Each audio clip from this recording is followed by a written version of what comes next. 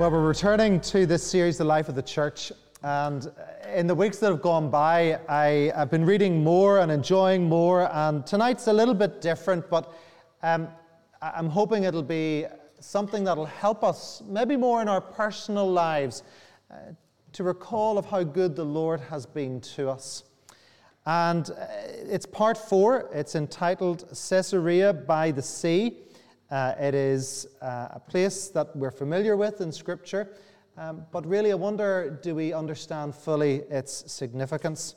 And really the theme for tonight is about places that are important, or about a place that is important. And without you flicking to the other side of page 3, don't do that yet, you'll come to your questions, but one of the questions for tonight is, where is a place that is significant for you? Whenever it comes to faith and matters of faith, where is a place that is significant for you? Because whenever we look at Caesarea, we will discover that it is a place of great significance. And again, it's all about God doing His work in a particular place at a particular time. That's the significance. It could have been anywhere, but it's in a place that God chose to do His work. And so when we have that study of church history, there will be people, and we've already looked at some of those people. And if you have missed any of the handouts of the first 3 nights, they're up here on the stage for you. You can take them. They're all there on the church website as well, that you can look at them at home and see them there. But there's people, there's events, and there are places, all significant. Sometimes all 3 come together in one, and at other times they're separate. There might be specific people who will have a key moment, or there might be a key event where it's not just one person, but a group of people or a movement of God at a particular moment. Or, as we'll see tonight, a particular place that has a long heritage of being involved in Scripture. And we've seen that in recent church history. Whenever you think of the Reformation, the 2 places where things happened were Wittenberg and Geneva, 2 places where God used, not just in a moment, but in the ensuing years, where study would grow, where theology would develop, where really what it meant to be reformed was teased out and worked out and lived out. But it's nothing new, because we've seen it in Scripture again and again. You have places like Bethel, Gilead, Bethlehem, Jerusalem, all places that at certain times play different parts in the great story of salvation. And as we come to Caesarea, although it may not be the most familiar in Scripture, it does play a significant part for as we look at how the church came to be and its significance for today. And so we begin by thinking about the significance of place. And so there's a place for you on your handout. It's also on the screen. It's now a national park in Israel. You can go and you have your holiday. If you look north there, that's the holiday resort of Caesarea today. But in that center part, where it just looks like brown earth or desert, that's the original Caesarea. And if you actually look, you can see some Roman fixtures, the amphitheater, or a great athletic track, or baths, Roman baths. So this was a true Roman city. It was a port city, and it was a city of great significance, not just for us in the church, but also for Rome itself, because it was here that the Roman rulers had their palace. Remember, Pilate came to Jerusalem. Well, where did he come from? He didn't come from Rome. He came from his headquarters in Caesarea Maritima, which is its official name. He was the 5th of the Roman rulers. Basically, Caesar had got fed up with the Herodian family. They were puppets now, very much more so. And it was more these Roman bureaucrats who would come in, Pilate being the most famous of them. And he does have a significant place in it. And what they did was they settled themselves in Herod's palace there. They'd got rid of maybe some of the royal trappings, give them a small apartment, but for the real seat of power in Herod's palace, the Roman officials would be, and that's where Pilate was. That's where he would go. And it would be where other Roman rulers, as we'll see, would take their seat of power. If you're not familiar with what it looks like, there's a map over on page 2. Can't go by too quickly without getting a map. But just to show you, whenever you see it on a map, there's really only two ports in biblical Palestine that are used. It's Joppa, which is down at the south where the A of Jerusalem is, or it's Caesarea. Most went through Caesarea. It was the bigger of the ports. It was the established Roman city and Roman port. And so all trade went from there. And by the way, this is Paul's journey to Rome, his third missionary journey, and then his journey to Rome. So you can see that it was close to where the known world was. And so it was a center of trade, of busyness, of Roman life. You couldn't get more Roman in Palestine than Caesarea Maritima. And so this is a place that was significant in its day, in its own right. But as we'll get to see, it is significant for us as we understand ourselves as the church today. And to do that, we're going to begin by reading 1 Timothy chapter 6 and verses 11 to 21. We're going to read two passages this evening. This is the first of them, because the significance actually is of, at a particular moment, a person who was there. And so here we have for us in Scripture, in 1 Timothy 6, verse 11 through to verse 21, where Paul says, "But as for you, O man of God, flee these things. Pursue righteousness, godliness, faith, love, steadfastness, gentleness. Fight the good fight of the faith. Take hold of the eternal life to which you were called, and about which you made the good confession in the presence of many witnesses. I charge you in the presence of God, who gives life to all things, and of Christ Jesus, who in his testimony before Pontius Pilate made the good confession, to keep the commandment unstained and free from reproach until the appearing of our Lord Jesus Christ, which he will display at the proper time. He who is blessed and only sovereign, the King of kings and Lord of lords, who alone has immortality, who dwells in unapproachable light, whom no one has ever seen or can see. To him be honor and eternal dominion. Amen. As for the rich in this present age, charge them not to be haughty, nor to set their hopes on the uncertainty of riches, but on God, who richly provides us with everything to enjoy. They are to do good, to be rich in good works, to be generous and ready to share, thus storing up treasure for themselves as a good foundation for the future, so that they may take hold of that which is truly life. O Timothy, guard the deposit entrusted to you. Avoid the irreverent babble and contradictions of what is falsely called knowledge, for by professing it some have swerved from the faith. Grace be with you. Amen. So why read a passage like this? Well, at the center of it, there is a name that we would think shouldn't be there, and it's the name of Pontius Pilate. This is a significant moment. In the canon of Scripture, the man who washed his hands of Jesus gets quoted. And actually, whenever you look at it, he gets quoted in a good way.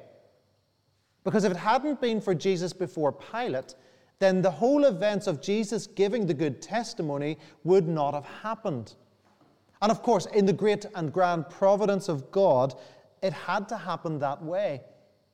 But it's very significant that this person, Pontius Pilate, is mentioned here in 1 Timothy. And gathered around him is the example of Jesus as he spoke to this Roman leader about the things that must be heard, that the church must continue to hear. And so, this Gentile firsthand received the gospel from Jesus Christ as close as anyone could from that great salvation moment of death on the cross and resurrection from the grave. And Pilate was sympathetic. That's why he washed his hands. If he was unsympathetic, he would have sent Jesus to the Jews without issue, done what they wanted him to do. But he washed his hands, saying, I have nothing more to do with it. And of course, trying to get himself out of it, he said, well, who do you want? Barabbas, who was known to be a thief and a murderer, or Jesus, the man who really we can't find anything wrong with? He was putting them to the test, but it failed. But of course it had to. It had to fail because Jesus had to go to the cross. If you don't think that Pilate is significant in the story of the crucifixion, then read it again. Because not only does Paul mention him here in 1 Timothy, but he gets a mention in the Apostles' Creed. Suffered under Pontius Pilate. The only Gentile to get mentioned in the Apostles' Creed. And so there's great significance of what Pilate, or who Pilate is and what he does. But the reason why we're attracted to Pilate this evening is because of what's there at the bottom left of your picture. It's called the Pilate Stone. And this is how God works. In 1961, this stone was found as excavation was being done in Caesarea Maritima. Now, from the Enlightenment onwards, that's the late 1700s, when science overtook the belief of people rather than faith. The Enlightenment said, well, nothing in the Bible is true because it can't be proved. Did David exist? The Enlightenment says no. There's no record of a King David outside of Scripture. And there wasn't at that time. And so in 1961, whenever they discovered the Pilate Stone, anyone who questioned the account of Scripture and the crucifixion of Jesus had to take a second look at it. Because on this inscription, which, if anybody can read it, let me know. But here you basically have his name and governor of Judea. You have a man named in stone, found in a place where he should have been, and it completely agrees with Scripture.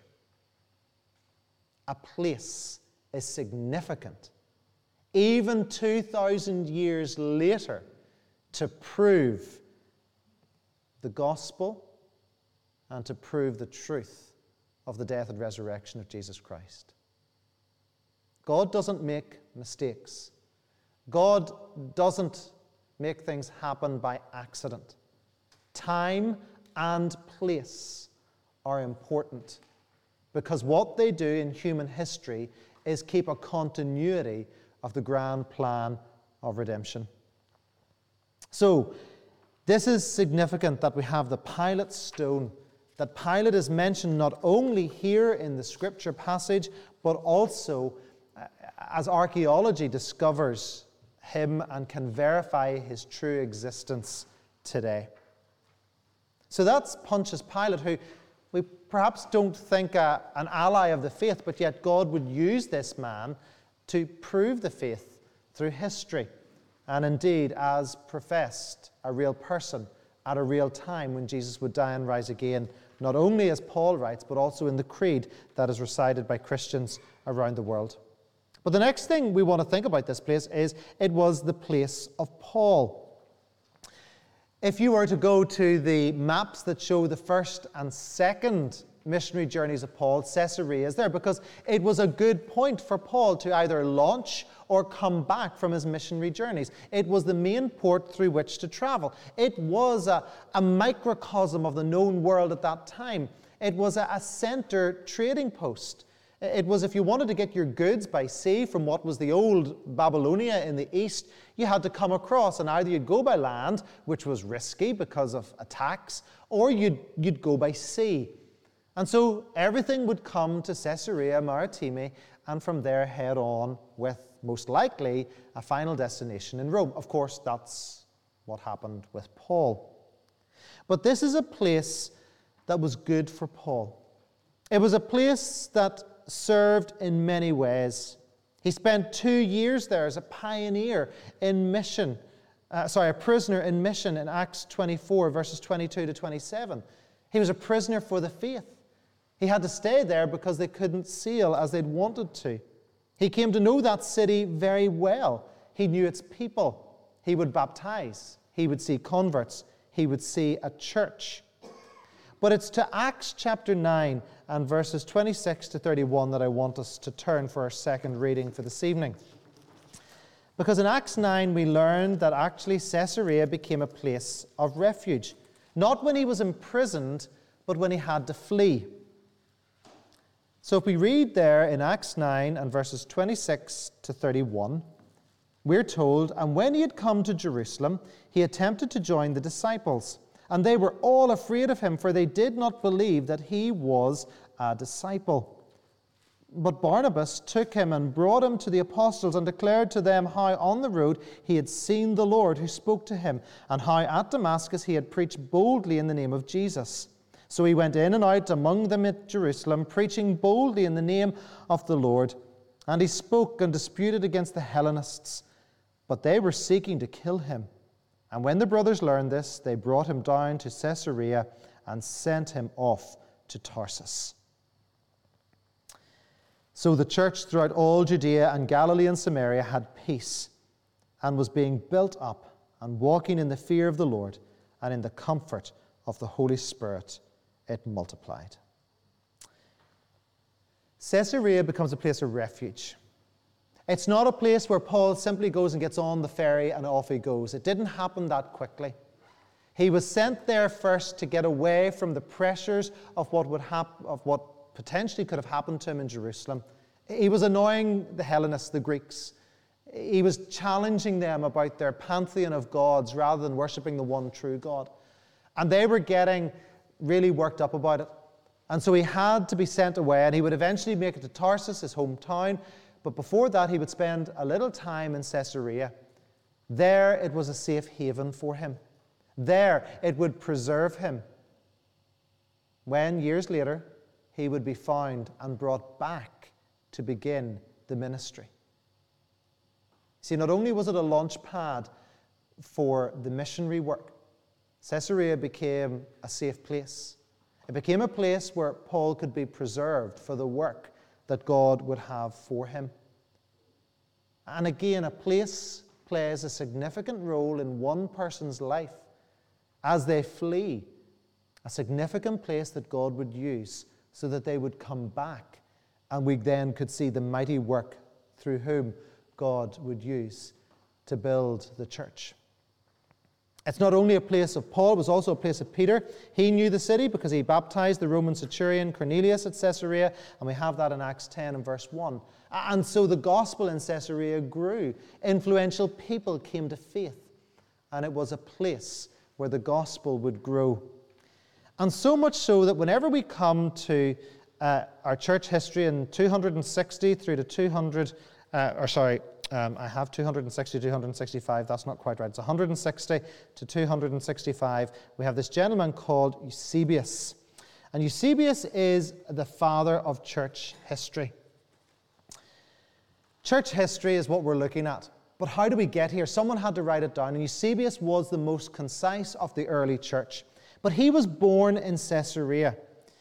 And in his book, The History of the Church, Eusebius records really what happens in that Roman city. And it's through him that we learn of great persecution. And in that persecution, we understand that it happened by Diocletian. Diocletian was the ruler of the time. And what had grown up in Caesarea Maritima was a great library.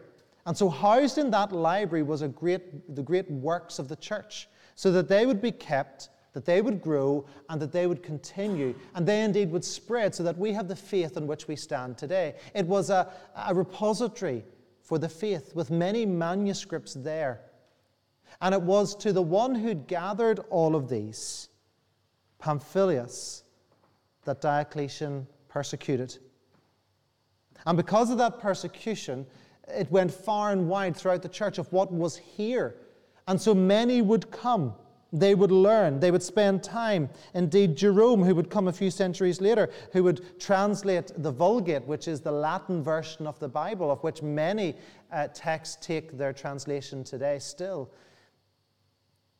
He would spend time there to ensure that there was an accurate recording of Scripture. Other significant figures, Gregory and Basil the Great, spent time there so that they would grow and other aspects of our theology would develop, theology that we still believe today, that has remained unchallenged from those days. And so Caesarea Maritima became a shining light, almost like that lighthouse on the coast, shining out into the world, because God would use that place to proclaim his truth and keep it for the generation of us today who still benefit from it.